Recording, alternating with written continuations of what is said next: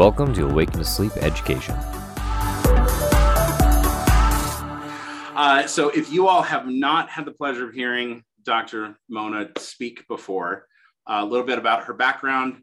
In 91, she graduated from Queen Elizabeth Dental School, University of Birmingham. That is the English version of the Alabama, Birmingham, just so we're on the same page. And over in the UK. And in 95, graduated University of Pennsylvania Dental School. Guys, she's been doing general dentistry for 30 years, TMD for 10, sleep for 5. She's awesome for a reason. She's here to talk to you about TMD and sleep. Is anybody here, let me ask in the chat real quick, before I hand this off, is anybody concerned about treating sleep patients when they have TMD? Or how do you know who you need to treat and not? Give me a yes or a no in the chat if you would. Okay, we're seeing some of the yeses. Good, then we're on the right page here, guys. All right, so tonight, Dr. Patel is going to talk about Dr. Patel. This sounds so formal, Mona. I'm sorry. That's all right. You're amazing, but we're friends. So I'm just going to hand it off to you. Have awesome. Fun. This is an AGD PACE CE event, so you guys know what it is. You got to stay tuned the whole time. You can see us, we can't see you, but we're going to ask you to put stuff in the chat. If you have questions, please put them in the Q&A section. We will be here tonight until we answer every one of your questions. Dr. Mona's got a lot of great stuff to talk to you about. Stick through it until the end with us. We have a, 12.7 second survey that you have to fill out to get your CE. It will be in the chat, as well as some cool links to articles and the email that comes out later tonight. So without further ado, people didn't come to this to hear me. I'm gonna hand it off back to you. Awesome. Hi, everyone. I'm just, happy to share all the information that I've computed into my brain. And I know exactly when I first started out in dental sleep medicine, I was just always so worried I was going to somehow harm the patient or, mess up the joints or make them feel uncomfortable, that it stopped me from helping a lot of people because of my own fear. And then, the more I started to do this, I realized that, a successful outcome really just hinges on proper diagnosis. And we do that every day in dentistry. It's really no different to what we do when we are seeing our patients as dental patients. If you stick to that anchor, what is the diagnosis? You won't go wrong with sleep and TMD. And predictability really just comes from minimizing those side effects and really setting up realistic expectations for the patients of, what is their part in this? And we've all heard this phrase, if you inform your patient ahead of time, it's knowledge, it's education. But if you inform your patient after the fact, it's just an excuse and you lose your credibility. So the more information that you can get ahead of time, the more of a diagnosis that you can make and the more expectation that you can set for your patient, you'll look like a genius and you'll sleep at night. So historically, sleep apnea, obstructive sleep apnea and TMD, they were typically diagnosed separately. And as dentists, we tell our patients, you clench, you grind, you brux, you clench, you grind, you brux. And I'm sure many of you have done this over your careers. I mean, I have done this many, many times before I discovered, the relationship between sleep and bruxing. But here's the thing. You make splints, right? For your patients, 7 out of 10 work, but there are others, they don't. And they come back and the patient's like, yeah, it doesn't work. Here you can have it back. And you just, if you're anything like me, you were like, oh, my patient's so difficult. Oh, they're crazy. And I know that I was wrong there because there was something else. And the continued research and the knowledge just show us that there are questions that need to be answered. Is there a relationship between OSA and TMD? And if so, to what extent are they related? So I want to talk to you a little bit about some studies. This is the OPERA cohort study, and it was a large-scale multi-center study that followed adults from the ages of 18 to 44 from the start of the study. And this lasted for about just under 3 years. And the goal for that study was to really identify the incidence of first onset TMD and the potential risk factors for development of TMD. And let me share what they found. They found that obstructive sleep apnea signs and symptoms were actually associated with the first onset TMD symptoms. And this was in adults free of any TMD issues at baseline. And both men and women with 2 or more signs or symptoms of OSA had a 73% greater incidence, independent of age, gender, race, obesity, smoking, all of those things. They had a 73% greater chance of having a TMD issue. And in the case control study, chronic TMD was 3 times more frequent among adults with varying levels of OSA. And there's a couple of other studies by Kim and Park in Korea. That was 8 years long.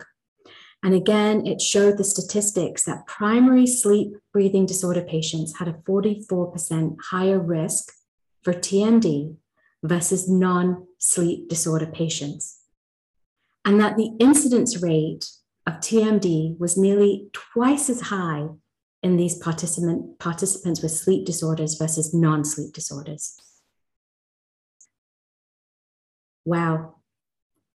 Benetti and Scarano did a study, and their study linked the prevalence of TMD symptoms and signs and showed that they're significantly higher in untreated OSA patients compared to healthy controls. So the other interesting thing that the OPERA cohort study brought up was that between sleep disorders, not just TMD connection, but fibromyalgia, IBS, and headaches. So now we know that there's a link between OSA and TMD. What we do know is that OSA patients have an increased activity in the upper airway as the body tries to maintain that open airway, before it starts to collapse during sleep. And, that all the signals happen in the brain.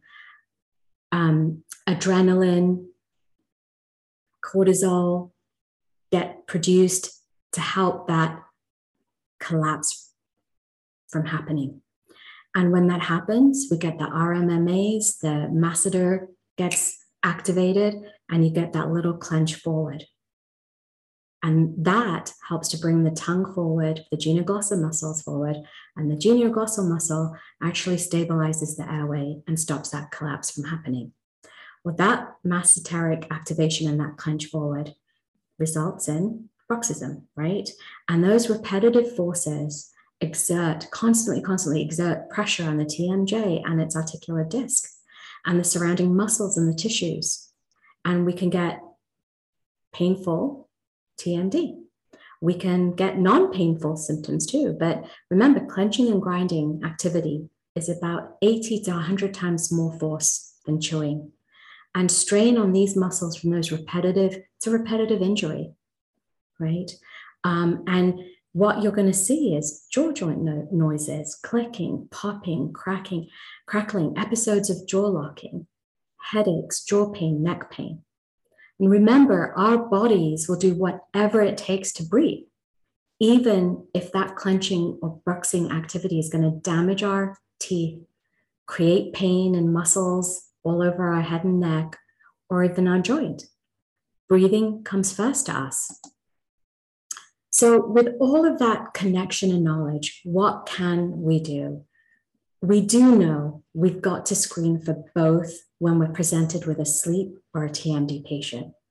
So if you suspect a patient is having a sleep issue, or you get referred a sleep patient, you've got to look at the TMJ and do an evaluation there. And if you have a patient who comes to you with pain and it's in their TMD, they have muscle pain, joint pain, headaches, and now even IBS and fibromyalgia, maybe you want to do a screening for sleep as well. And yes? Sorry, I don't want to interrupt you for the next slide, but before we get through some of the workflow stuff, Robert and Mark both asked for the copy of the studies. I just want to hit this real quick. Absolutely. We're going to have a link that goes out to everyone in the email. The CE survey link will be in there. There's another link. Don't miss that. It goes to our website, and every single one of the studies that Dr. Mona goes through tonight will be on there. So that way you guys can grab that there. And then Mona, if you could, your patient verbiage is so smooth in talking to people. What you just went through was so heavy clinical. Can you translate that of how you talk to a fibromyalgia patient, how you would talk to somebody that they, in their mind as a patient, it does not connect to their jaw joint and apnea? How would you talk to them about that? Even if it's a snippet. Sure. So if I have a patient who is coming in or is in my chair and they have, say they present with primary TMD and they've got noises and popping and, there's a clinical picture of bruxism, I'm going to kind of look in their mouth. And what I like to do, guys, is bring the patient along with me on the story. Because if I just tell them that there's a connection, they're not going to really hear me. So I like to connect one thing in their medical history, one thing in their mouth that might give you an indication of a sleep issue, and to one thing how they're feeling, right? So when I will look in the mouth and I'll be like, wow, Mike, it's great to see you. You're in my hygiene chair. It's been a while. Looks like you're still on your hypertensive medications. And I see that you have, how's the fibromyalgia doing? How are you feeling? You still aching, or are the meds working for you? And then I'll do my examination. I'm like, Michael, I just realized I noticed this. There's a lot of wear on your teeth. And, I'm noticing it now because I've learned all these amazing things about whole health and connection, and this is going to sound a little odd, but do you notice if you're clenching during the day or at nighttime? And usually my patients will know. And if Michael says, I kind of think I do it at nighttime because when I wake up, I feel uncomfortable. It gives me a way to connect everything together, where I'll be like, hey, so if you're feeling like your muscles are tight in the morning, can you tell me, do you feel actually like you're getting a good night's sleep, or is that kind of affecting your sleep? And again, you'll be surprised the more and more you do, the patients open up quite readily when they want to talk about things like that. And, if Michael says, yeah, I don't feel like I wake up super well, refreshed. I kind of feel like I need a couple of cups of coffee during the morning to get me going. I'm like, that's so interesting, because there's actually a huge connection with people who clench and grind, who may have some discomfort in their jaw joints with sleep. If your sleep is disturbed and you're clenching and grinding, and you might have something called sleep bruxism, it can affect your health. And one of the ways it can do that is it can be associated with fibromyalgia. It can be associated with hypertension, which I see that you have and you're on meds for it. Have you ever been tested for, having a sleep issue? And then we'll talk about what their doctor says, etc. So hopefully that helped. Is that what you were looking for, Michael? Hopefully. Thank you. Yes, that was solid. Thank you very much. Perfect. So, how does this affect your day-to-day workflow, right? What would it look like? So remember one thing: when you start doing dental sleep medicine in your practice, no matter where your patient comes from, right? And what does that mean? It could come from a sleep MD. It could come from an outside referral from a patient or other dentists, or it could be in office where you've been screening and testing your patients and getting the data read by a sleep MD, right? But once you have these patients in your office and someone has prescribed a MAD, mandibular advancement device, you've got to get your protocol down. First, remember that you have to confirm that they're good candidates for a MAD, teeth-wise, perio-wise, retention-wise. But also then, please add evaluating the TMD. Because if you do that and you get a diagnosis of how that joint and muscles, that whole apparatus for the patient is working, you now can confidently go to the next step. If you diagnose that there's no TMD from that TMJ evaluation, okay, fantastic. You can now proceed with your sleep protocol, make them a MAD, do your, efficacy tests and all of that. But then when you bring your patients back to reevaluate for the improvement of the OSA, make sure that you also document the TMD health, make sure that they're doing well. And I also firmly believe in really great follow-ups. So one of my pet peeves, and this is a little bit of a tangent, one of my pet peeves when I started to treat sleep was that patients were given a CPAP for years, 10 years, and nobody ever followed up on them. Or a dentist gave them a sleep appliance for 7 years, but the patient didn't go back or didn't get followed up on. And so I firmly believe in a strict protocol, and I teach about that, but I really like an annual checkup with all of my sleep patients. Number one, not only to see how they're doing with sleep, but to also evaluate the TMD. And if there are concerns about it, retake imaging that I may have originally done to follow the health radiographically, okay? Now, fantastic if they don't have any TMD, right? You can go right to your sleep program and fantastic. But if there is TMD issues, get a diagnosis, follow your appropriate therapy. Decide if this is a patient who needs a daytime appliance. Their nighttime appliance will most likely be a MAD. And then let's do your follow-ups depending on your treatment protocol. So my TMD sleep patients are going to come back way more often during that initial delivery, after the initial delivery of the appliance. I want to make sure that they're doing well, that there's no discomfort, because I want them to wear that appliance to protect them at nighttime. I don't want them to stop wearing it because their muscles or jaw joints are uncomfortable. But knowing that there's a TMD patient that is requiring a sleep appliance, it also helps to know what type of appliance I might choose. Do I need to do one that has smaller, more finer adjustments? Now, what if you have a patient that comes to you totally just for primary TMD and sleep is not a perceived issue? So what do you start with? We always start with a history, and then we look at our examination. And during that history and health history correlation, look for those signs and symptoms or medications that are involved with sleep. And with your examination, include a sleep screening.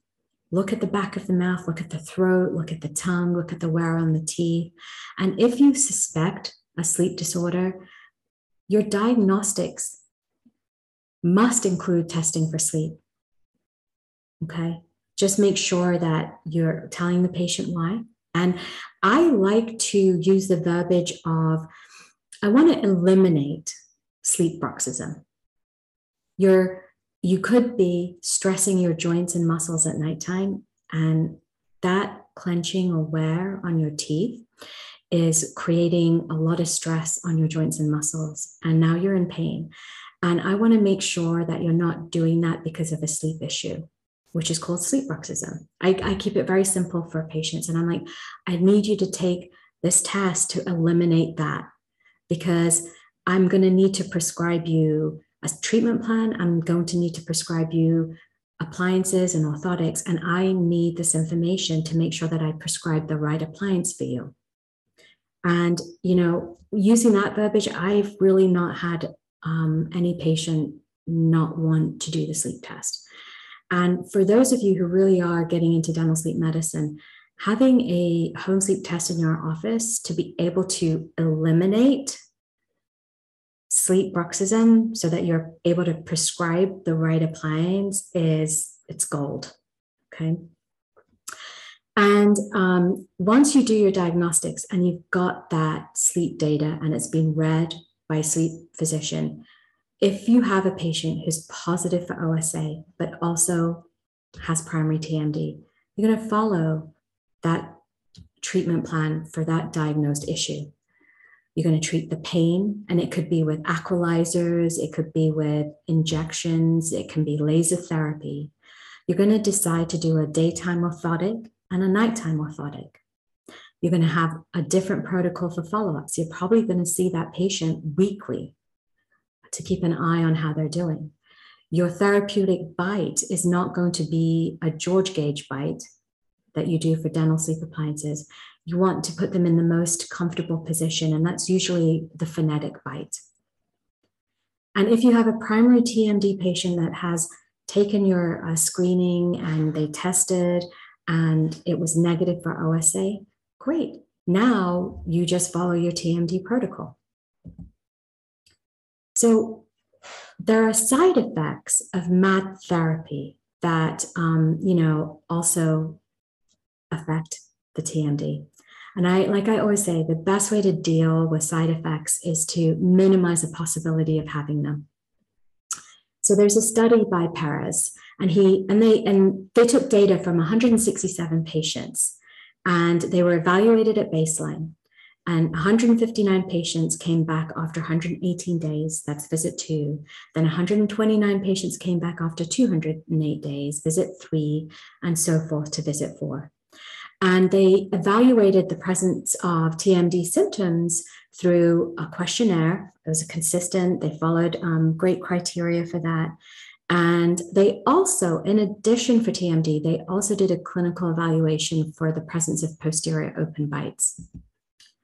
And the results of this study are very heartwarming and very confidence-giving.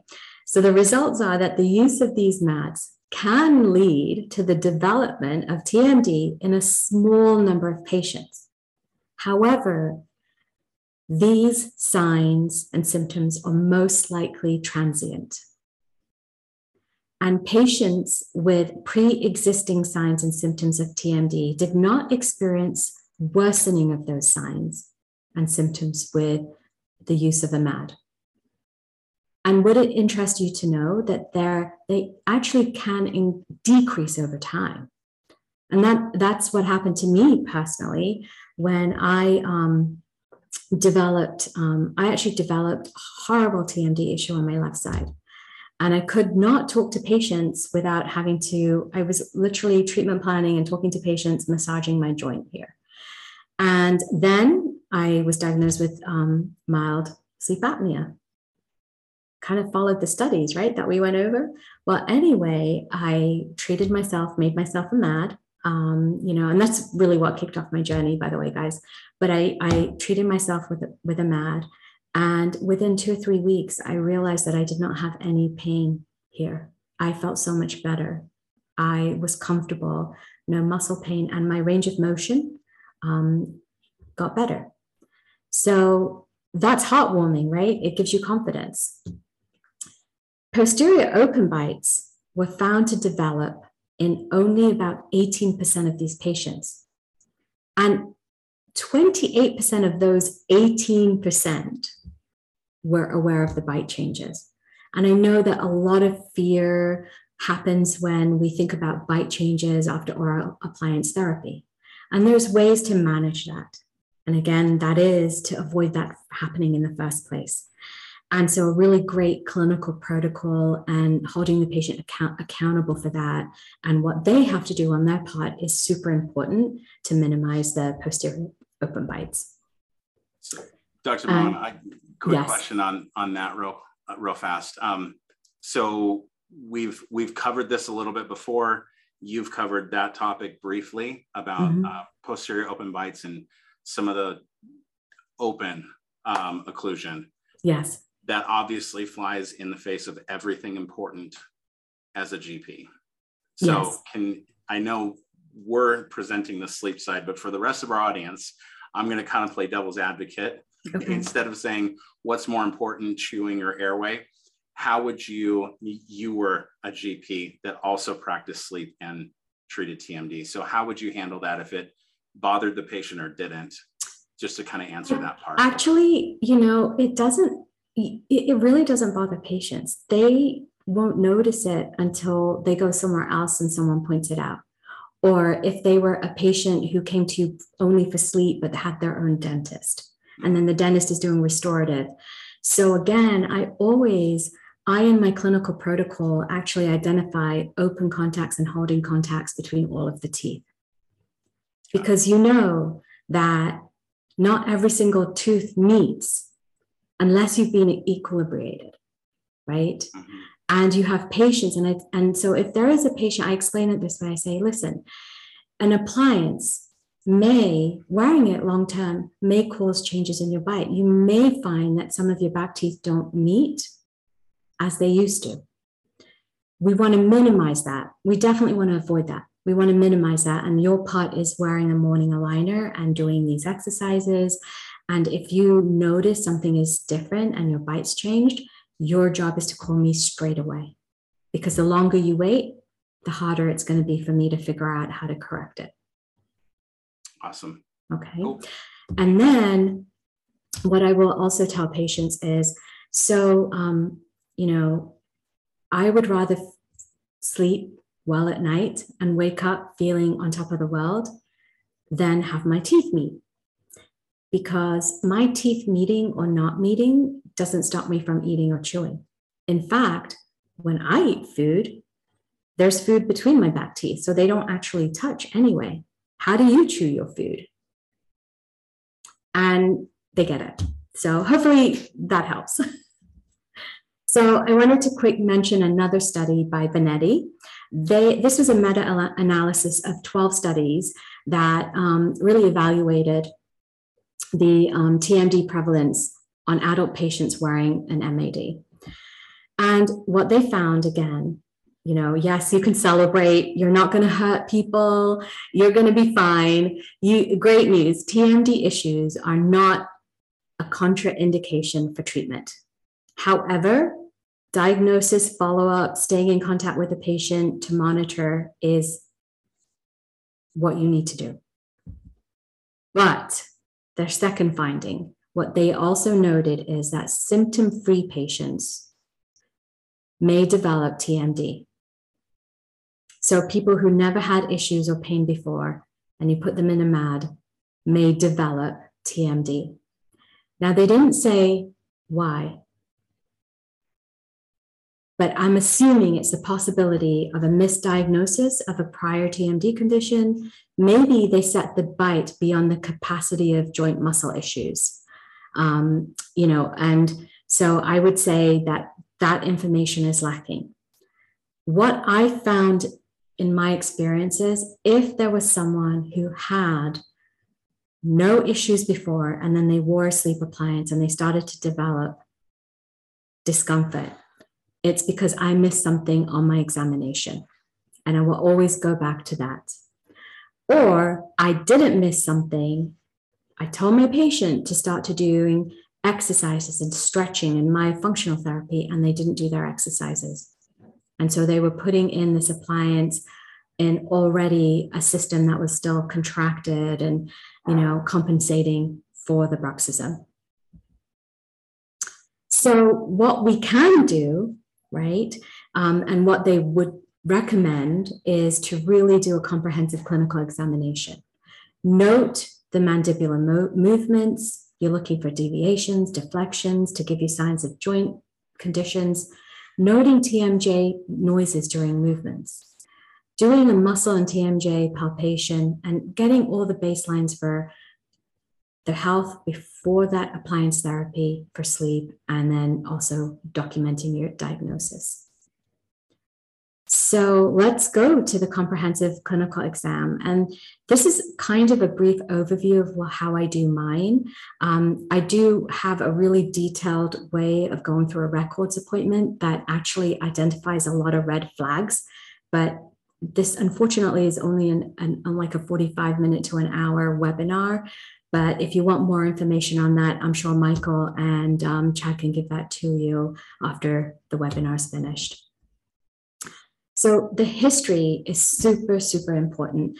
For those of you on the sleep journey, you've heard of Jamison Spencer, you've heard of Mayur Patel. They're amazing guys who've trailblazed sleep and TMD. And my favorite saying that they have is, the mystery is in the history. You talk to the patient about everything, you'll uncover so many things. You got to ask about clenching, grinding, daytime, nighttime. I like to ask about major traumas, car accidents, whiplash, direct hits to the jaw, with even when they were children. Are they wearing a CPAP? Are they wearing it with an appliance or without an appliance? What's their ortho history? And I also bring in a sleep apnea connection if they don't think there's a sleep issue going on. Okay. Remember, there are 4 reasons that we're bruxing: sleep disordered breathing, stress, side effects of SSRI medications, and the joint stability and muscle stability.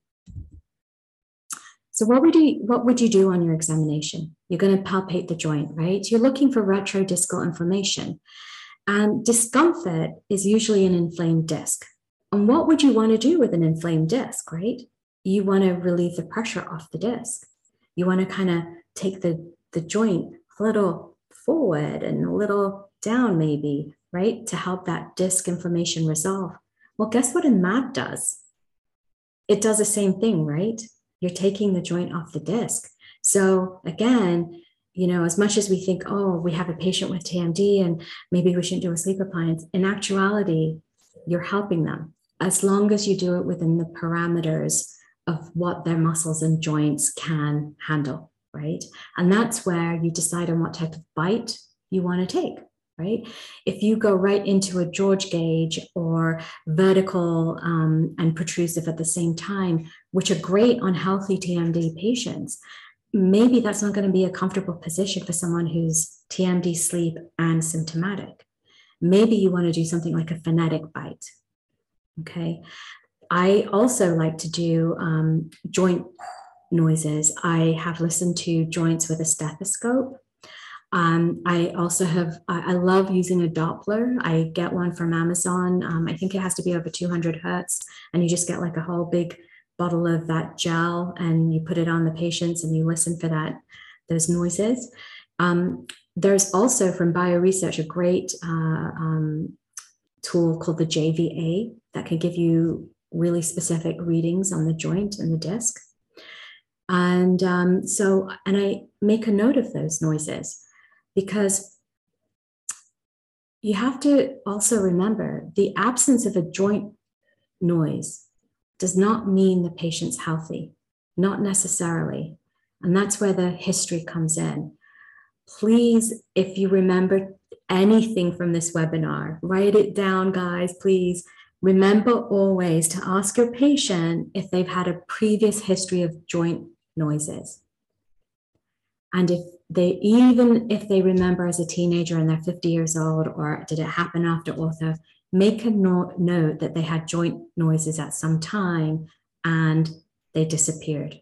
And we'll get into that later, but it's super important that you do that. And once I've done a basic TMD exam, I'll do my basic muscle palpation. Now, if I'm noting that this is a TMD patient, I'm going to do a much more in-depth muscle examination, and I'll actually charge for it as well. Like I will charge out a TMJ comprehensive examination for a patient. And when I do a muscle palpation, I like to keep it simple, and I like grading. 0 is nothing. Number 1 feels good, as in that massage, it feels like a massage and it's releasing tension. Number 2, not great. And 3, don't touch me. And the pressure on the muscles are like, when the amount of force that you put in when you're blanching your fingernails. And why do I do this? Because here's the thing, if they have sore muscles, I want them to start working on exercises before they even come back for the delivery. When they leave after I've taken my records, they're going to start doing these exercises, because that's going to help them accept the appliance a lot better in 4 weeks. It also helps me determine if I want to add a discluding element to my sleep appliance. And if you have someone who has discomfort and you note it, and then you're doing a follow-up on the muscle and TMD after the appliance is placed, you can then see how they've improved. And, again, validate your therapy to the patient. Okay. I also do range of motion. So I use a great little ruler. It's called the Therabite ruler from Great Lakes. A normal opening can range anywhere from 32 to 70. And obviously men open wider than women. And I think the taller you are, apparently the wider you open, right? And that range of motion of maximum opening can decrease with age. But one of the reasons I find that's important is if they came in with a really small ROM, but not uncomfortable, I want to look more into, is there something going on with the joint? Is something happened with the disc? And also it influences what type of appliance, what type of mat I'm going to use, because if they've got a limited range of motion, I want to be able to give them something that's easy for them to put in. I also like to look at the lateral range of motions because, again, if you have someone who goes to the left 10 millimeters and someone who goes to the right 9 millimeters, that's fine. But if the number's like 9 on one side and 5 on the other, that's a red flag again. And these patients may not have pain, but when you see such a difference in the lateral range of motion, that's when you stop and you ask them if they ever had an issue opening, they ever locked, if it never came up in your initial history, this is the time that you can delve into it. And you know what? That's when the patient might go, oh, you know what? Years ago, I remember there was a time when I couldn't open, when I yawned really wide and suddenly I felt like I was locked in. And it hurt for a little bit, but then it went away and I thought it was fine. So this is where the history is super important. Remember to check for your deviations and deflections. They move towards the compromised joint. And look at your midlines in MIP when they're biting down. I always say, take a look at the midline when they're biting down, take a photo of it, and then have them protrude. And if their midlines are off, make a note of it. Because when you take your bite record for a patient, if their midline is centered when they're in MIP and you take your bite, you want to make sure that your bite mirrors that your bite's centered, that the patient hasn't gone off to one direction. Now, what if their midlines are centered when they're biting down? But then when they protrude, maybe their midlines go to the left a little bit. Again, take a photo of this. I like to note it down because when I'm making an appliance for them, I will mimic that in my bite capture. I'm not going to try and swing that midline back to the center when it normally wants to go to the left on protrusion. Because if I do, I'm creating a torque on the muscles, on the joint, and I'm going to create discomfort. So I'm actually going to create a side effect with my MAD. So super important. That's another thing I'd love for you guys to write down. So if you ever have patients who've come back, you've inserted a MAD and they're uncomfortable and you can't figure out why, take a look at the midlines and make sure that the midline in MIP without the appliance mirrors the midline in the appliance. Hey, Dr. Mona. Yes. So we got a couple of questions that I'll merge together. So okay. One is, how often is what we're calling TMD actually muscular issue instead of a joint issue? You were kind of alluded to that. Yeah, and pretty often. And again, a lot of that is this comprehensive examination that will allow you to identify if it's purely muscle or if there's some TMD stuff going on. Again, I'm not here to teach a TMD course, but I'm helping to identify the things that you could do to be able to move forward confidently. Yeah. Got it. And then the kind of part two to that, if you're titrating the MAD forward, yes. If it's too far forward or too fast, how do you resolve the perceived TMD pain or maybe muscular issues that arise from that? So I always, if I've protruded an appliance and titrated it forward, the first thing I do is if a patient comes back with discomfort, I'm going to look at my midlines. I just want to make sure that I didn't create that. If there is discomfort and I had picked up on muscle or joint issues at my records appointment, we'll verify that the patient's actually doing their exercises to help with that. And 8 out of 10 times they've been lazy and they're not doing their stretching and myofunctional exercises, their tongue. So that's, an easy way to fix, right? But if none of those are what's going on, and then it's most likely that I've protruded too quickly, right? So hopefully at that time, I've chosen the right appliance that allows finer movements. So I love ProSomnus. That's one of my go-to appliances. And I love the switching in and out of trays. But if I know on my records appointment, there's some muscle or joint issues, I may not want to do that type of appliance. Maybe I'll choose to do the ProSomnus Herbst, which has fine-tune, like you can adjust that appliance 1/10 of a millimeter with one rotation, as opposed to the Evo, which is 1 millimeter. Yeah. Right. So this records appointment and this information gathering is going to help set, number one, you up for success because you're going to choose the right appliance. But if by any chance you've chosen an Evo and it's, you've put it in, you've taken a bite and you've put it in and they come back and they're sore, one of the things that you can do is work with them with muscle exercises, myofunctional therapy, all of those things. But if they're still uncomfortable, then you can call ProSomnus, and I've done this before, and they've made trays negatively. So if I'm, at L0 and lower 0 and upper 0, as ProSomnus works, right? And I put it in if my patient's uncomfortable, they will be able to go back and make a -1 and a -2. And then we'll start the patients off in a retruded position, letting them know until their muscles or joint gets used to this position, we're not going to be able to walk them forward to what we feel is their ideal therapeutic place. Cool. Hopefully that helps. Yeah. Yeah. Great.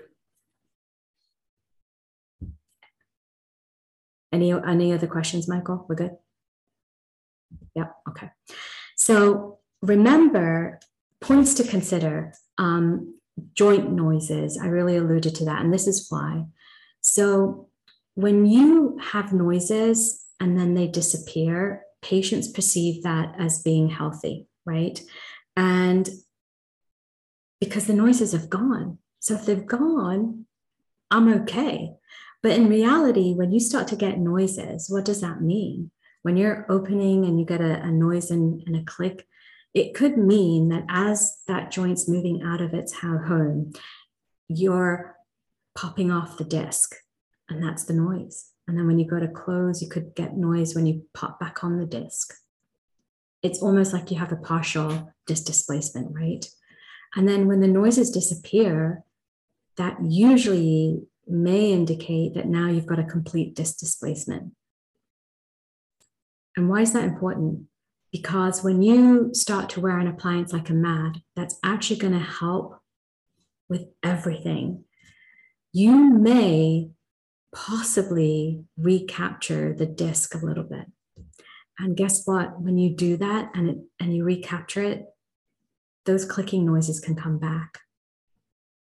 And you know what? The patient's going to come in and they're going to say, oh, this appliance is not working. The noises are back. And so if you know all this ahead of time and you let the patients know that their perception of no noises may actually be no disc between the base of the skull and the joint, and that they're bone on bone and they're harming their jaw joint, that no noises with the information that you have might not be great. And if the noises come back, that's actually an okay thing. So now let's look at the possible side effects in the joint and muscles after we start the therapy, okay? So causes, you put in a MAD and suddenly there's discomfort. It could be that there's posterior contact that's heavy on the painful side. Maybe you've advanced too quickly. And so now hopefully we've chosen an appliance that allows us to retreat back. Unfortunately, not all appliances do that. I know that the ProSomnus Evo IA Select, you can ask for negative trays, but if you've made a Herbst, your start position is your bite position, and you really can't retrieve that, unfortunately. So again, identifying all of these factors in your records appointment with your comprehensive examination will really help to minimize making a new appliance from scratch. And, you know, again, if you've titrated an appliance and there's discomfort, you might have just titrated a bit too much, bring it back. Also, just check that when you titrated that appliance, if it's something like a Herbst, you adjusted it equally on both sides. Because, and ask me how I know I've done this, and that happens to the best of us, is what I say. You can take an appliance and you know that you're going to titrate it and you're going to do 5 turns on one side and 5 turns on the other. And then you're doing the turns and the patient starts talking to you and you start talking to the patient and you forget to change over and you do the 5 turns again on the same side. And suddenly you've created this talk and the patient gets uncomfortable. So when a patient comes back after wearing an appliance and you've titrated it and they're uncomfortable, just double check either side that they're equal, okay? So, you know, and the other part is that the midline, remember I told you if they have some pain, it could be because the midlines are not, you know, lining up. What can you do? If it's a heavy contact, adjust your molar pads, walk the patient back if it's possible, very slow advancements, and patient exercises for sure.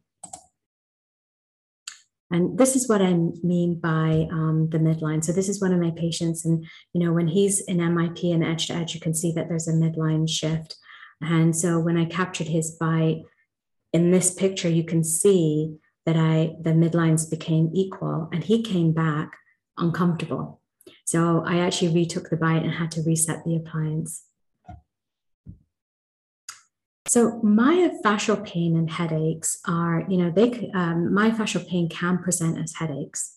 And again, the cause of myofascial pain, sore muscles, you'll have a dull ache, you know, that's why that muscle exam is super important. Stretching exercises, moist heat, NSAIDs, muscle relaxants. But the best thing to do is just get them started from day one. And I like to tell patients like, hey, you know, your muscles, they're probably not going to be ready to accept this appliance unless you do these. It's very similar to if I went to walk for 3 months, if I walked 5 miles every day for 3 months, right? I'm going to be fit, healthy, my legs are strong. And the minute I stop walking and I change that exercise to lunges, I'm going to be sore because I'm using a different set of muscles. And that's the same thing that's happening with your jaw muscles. So if you start to exercise now, it's going to make it so much easier and much more pleasant for you to be able to start wearing your appliance and feeling great from the get-go.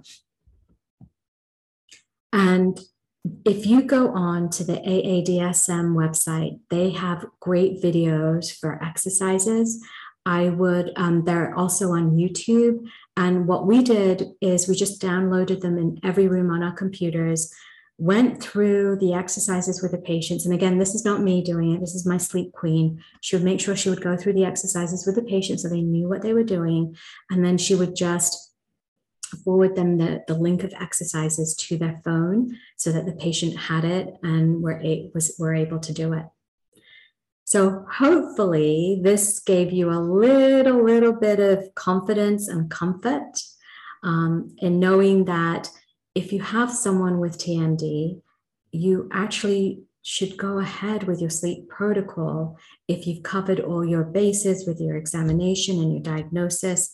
And hopefully I gave you some red flags to be aware of and to be able to, feel confident going forward. Incredible. Oh, I forgot that this played. There you go. So you can watch this at your own time, guys. I would really advise you to have your team watch it, and whoever's presenting the, doing the delivery, your sleep coordinator, sleep champion, sleep queen, sleep navigator, whatever you want to call them, your sleep person, make sure that they're really familiar with those exercises. Cool. All right. So Mona, yes. We have 25 questions. Oh, okay. I'm going to do my best to holy cow, there's a lot of questions. First one, can you restate what you said earlier about the difference between education and excuses? Yes. This is one of my anchors for me to always remember, and I hope this helps you guys. But when you inform the patient ahead of time, right? It's education, it's knowledge, you're informing the patient ahead of time, and when it happens, you're a genius. But when you inform a patient about something after the fact, after you've inserted an appliance or done something, it's just an excuse, and you just lose your credibility. So I'm really about identifying red flags. I sound like a broken record, but I like to identify issues, and I actually like to put the accountability on the patients and let them know, document it. But when it happens, just like I said it might, I'm like, awesome. Yes. Yep. Yeah. So important. Thank you. Okay, so Abby asked, is the dentist the one who's responsible for the clinical evaluation, just confirming, or in a calibrated workflow, what part are you as the doctor doing versus the sleep champion is doing? Yeah. So what I like to do is when you've got your sleep champion trained up and really on par and with comfort, all of the things that we do, such as a basic TMD, muscles, our range of motions, all of those things, that's information gathering. That's data gathering. If you have an amazing rockstar team member, you train them to do that, they can information gather. But their responsibility is to impart all that information to you when you come into the room. And you need to be responsible to putting on your listening ears and not have your head back in the restorative procedure that you left or the hygiene check, but you have to know what you're listening for and what is your aligned action to your sleep team member to go over with your patient. Awesome. You talked about posterior, actually, hold on. We are at the 6 o'clock mark. If you all just came for the CE, your survey is going to be in the chat, or it's going to be in your email exactly 1 hour after we end this webinar. But if you came for the content and the learning, we're going to stick around and answer a whole bunch more questions. So it's in the chat there. If you want CEs, if you want to schedule a call with a coach or go to the discounted course, it's all right there because somebody awesome put it in there. Thank you guys, team on the back end. Okay, posterior open bite. We talked a bunch about that. You talked a bunch about that. What's the actual cause of the posterior open bite? Is it due to changes at the joint position or extrusion of the anterior teeth? And pair it with another couple of questions. How do you treat it? What do you do and when? Right. So changes in the posterior, occlusion, that sudden change could be changes in joint position. Inflammation goes away and suddenly you've got an open bite. Diagnosis, knowing what the cause is before you start stepping in and treating it. In, super eruption of anterior teeth, possibly, but not with sleep appliance therapy, because remember, those appliances are so rigid and they act like splints, right? They're not going to allow tooth movement and extrusion. Could it be posterior open bites can happen if the patients are not wearing their morning aligner? And so the lower jaw likes to be in that position and you get some remodeling of the jaw joints. Yeah. that could be. How do you treat it? It depends. If it's being picked up early, is there a way to reverse it? Is it a long-term, posterior change? Like I had a patient who had a MAD made by someone 7 years ago, and then she came to my office and she was class 3, but her front teeth were all like had chipping and wear, and I couldn't figure it out. I couldn't make her teeth move, in that way. So it really depends on the treatment of a posterior open bite. Could be nothing, but then it could be based on how long it's been like that. Got it. Yeah. Okay. Mm-hmm. Thank you. And I guess last one on posterior open bite, I forgot to roll this one in. How likely is it that a unilateral posterior open bite, how likely is a unilateral posterior open bite if you recapture the disc on one side? And that's a good question. I have not come across that, and I don't have any data to give you a solid answer to that. But if Michael, we could get the name, and I'll do some research and get in on that. Okay, cool. Well, it's like you said, we got 45 minutes to an hour tonight, which is going to be over an hour. We'll keep plugging though. Mm-hmm. Somebody asked, they've had a patient in an MAD for 7 months. Regular dentist is telling the patient that she has a new deep perio pocket on number 31 and is blaming the MAD. Is this possible? And have you ever heard of an MAD causing perio issues? I haven't heard of a MAD causing a localized perio issue. So, again, it has to go back to what did that bone and perio pocketing look like on that particular tooth before the appliance was put in, and comparing your radiographic images and your perio charting from that time to now. And then checking, when you put your appliance in, did you have to do any relieving? Did you change something on the anchorage? So there's a lot of factors in that. But I would just start with what was the original presentation compared to the presentation now, and see and go from there. Got it. Cool. Next one, how do you build in the mandible deflection on an oral appliance, or it depends on the type of the oral appliance? I don't understand that, but are they talking about the midline and the deflecting and aligning it up, or are they talking about a discluder? We've got a couple other questions about discluders. I think it's the midline shift. Midline shift. You don't build in a deflection a midline shift into your appliance. Real quick, what you want to do is not create a torque on the patient's joint and muscles. So if a patient, like for me, when I go forward, I actually my midline shifts to that way. So when I'm going to take a bite record on myself, I want to mimic that.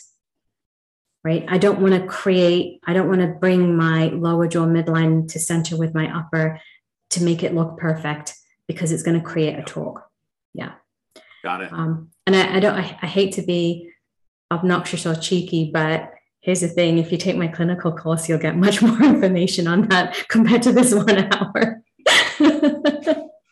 For sure. So, yes. Okay. So somebody asked how fast do you titrate the protrusion weekly, or it depends? I'd say short answer, yes, that's in the clinical course. Can you give us a short snippet for that? Sure. I mean, I always start with a 24-hour phone call to see how the patient did on their first night. Okay. And then I will do a 2-week in-office follow-up.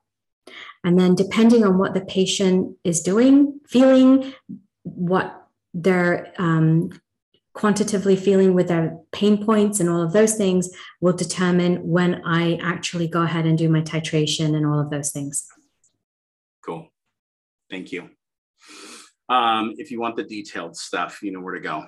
How do you determine exercises that you recommend and resources you refer to? You already pointed people to the AADSM site for that. Yeah. I do have, I've collected a few exercises for myself to give patients like a lateral stretch and masseter stretch. Any YouTube videos and type in a lateral pterygoid release, masseter release, you'll find those. And like I said, you can have them, you can type them out, or I find that people are so visual. Mostly we are all visual in our learning. You'll have some auditory people, some kinesthetic people, but usually it's visual. So if you have videos from YouTube, send them to your patient through RevenueWell or Yappy or whatever, but they'll have them on their phone. But the most important thing is to make sure that your sleep queen actually sits with the patient and shows them how to do it. Yep. Yeah, don't send them to YouTube without telling them how to spell pterygoid. Send them the actual link of it. And then as for myofunctional therapy, there are some great myofunctional therapists who actually have their own offices. I would look for them in your local area and start building up a referral base. They are amazing at helping, again, strengthen the positioning of the tongue. Strengthening the tongue makes such a difference in outcome for sleep, because if you have a stronger tongue, and it's basically going to help stop that collapse. They're connected. So yeah, local networking with your myofunctional therapist. Cool. Anything, another question on the exercises, is there anything different you would do for TMD patients versus your MAD patients? It really depends on the diagnosis. If there's muscle pain, it's going to be a lot of muscle work, muscle release. For TMD patients, it depends if they're in pain. I'm not going to have them do so much. I've got to get them out of pain. I've got to be very palliative. Yeah. Got it. Have you had good results with your spray and stretch techniques? Absolutely. They're great for relief, and they're great for diagnostic capabilities too. Cool. Okay, so anterior deprogrammer, NTI, morning repositioners, how do you handle this? When do you add an anterior deprogrammer? So usually discluding elements I'll want to do in those clenchers, headaches. But one of the pitfalls that I will tell you to do, this is another red flag warning. 20% of the population do not benefit from any discluding elements. So this is a quick way to quick check. So have your patients bite down on their back teeth, clench their muscles, activate the masseters, and see how much force they're putting in. Then slide to the front teeth together and see how much muscle activity reduces. They've got a reduction and you've got a clencher, you've got headaches. Maybe that's where I would put a discluding element in. But if there's no difference or it gets worse, stay away from the discluding element. Okay, for real, how many of you that are still on here actually did that like I did when she said, okay, bite down and then move it forward and bite? Did you notice a difference? Yeah, I did. Thank you, Abby. There's two of us. All right. So, okay, for real, a ton of people did this. All right. It's not just me. Funny question. Who would win in a wrestling match between me or the Ultimate Warrior? That's a dumb question, Jason. Me, because he's like 82 if he's still alive, right? Wait, that reminds me of my joke. Oh, no. Oh, no. Go ahead. What did Mike Tyson... Well, Mike Tyson and Chris Helmsworth, imagine that they're working out in a gym and they're sparring with each other. And Mike Tyson's really making Chris work for his money, right? And they finished and they said goodbye. What were Mike Tyson's parting words? I have no idea. You'll be poor tomorrow.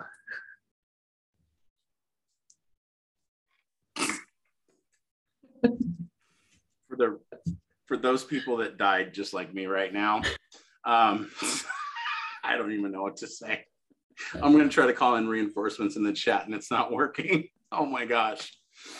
I hope I got a lot of laughs there because I think that was hilarious. All right, moving on. Difference between the phonetic bite and the George Gage bite. Oh, such a big difference. So phonetic bite is more of a neuromuscular bite. When you take a phonetic bite, it is really to get your patient in the most comfortable place. It is to do with watching the patient count through the 60s through to the 70s. And there's actually Apex Dental Lab in Burbank make these little phonetic jigs, and you can then pop it in there and take a bite registration. But if you came to the clinical course, I would teach you. I'm not reading Tony's joke. Do not read the chat. Wait. It's getting late. I know CPAP actually causes bite changes. Can CPAP cause TMD in any way? It can. It can. Yeah. You know, the CPAP based long-term CPAP wearers.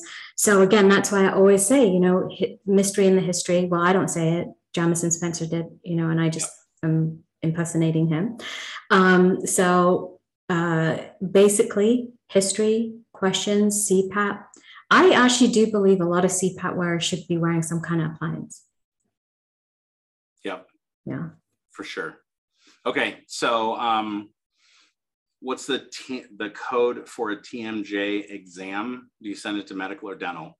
I'll answer the medical side. Yeah, you do the medical. Medical, there's a whole variety of E&M evaluation management codes. It's going to depend on what you're measuring. Did you take vitals? All of the stuff. Did you meet the criteria? How long and what systems are measured? That's not an easy answer for tonight. I'll let you answer the dental side. Do you bill it to dental, and is there a single code that you normally use for your exam? I do a dummy non-insurance code with a private fee. Cool. Mechanism for the negative effect of PPIs on OSA. Great question. I don't think I have enough information on that. Okay, cool. How does VDO play into this? I'm not sure what this is because that was asked a little bit ago. Yeah, VDO, the vertical dimension. I mean, it really depends. Like I said, you know, again, with TMD, if you have an active TMD patient who's in pain, you're not going to open the video immediately because that's not going to be comfortable for them.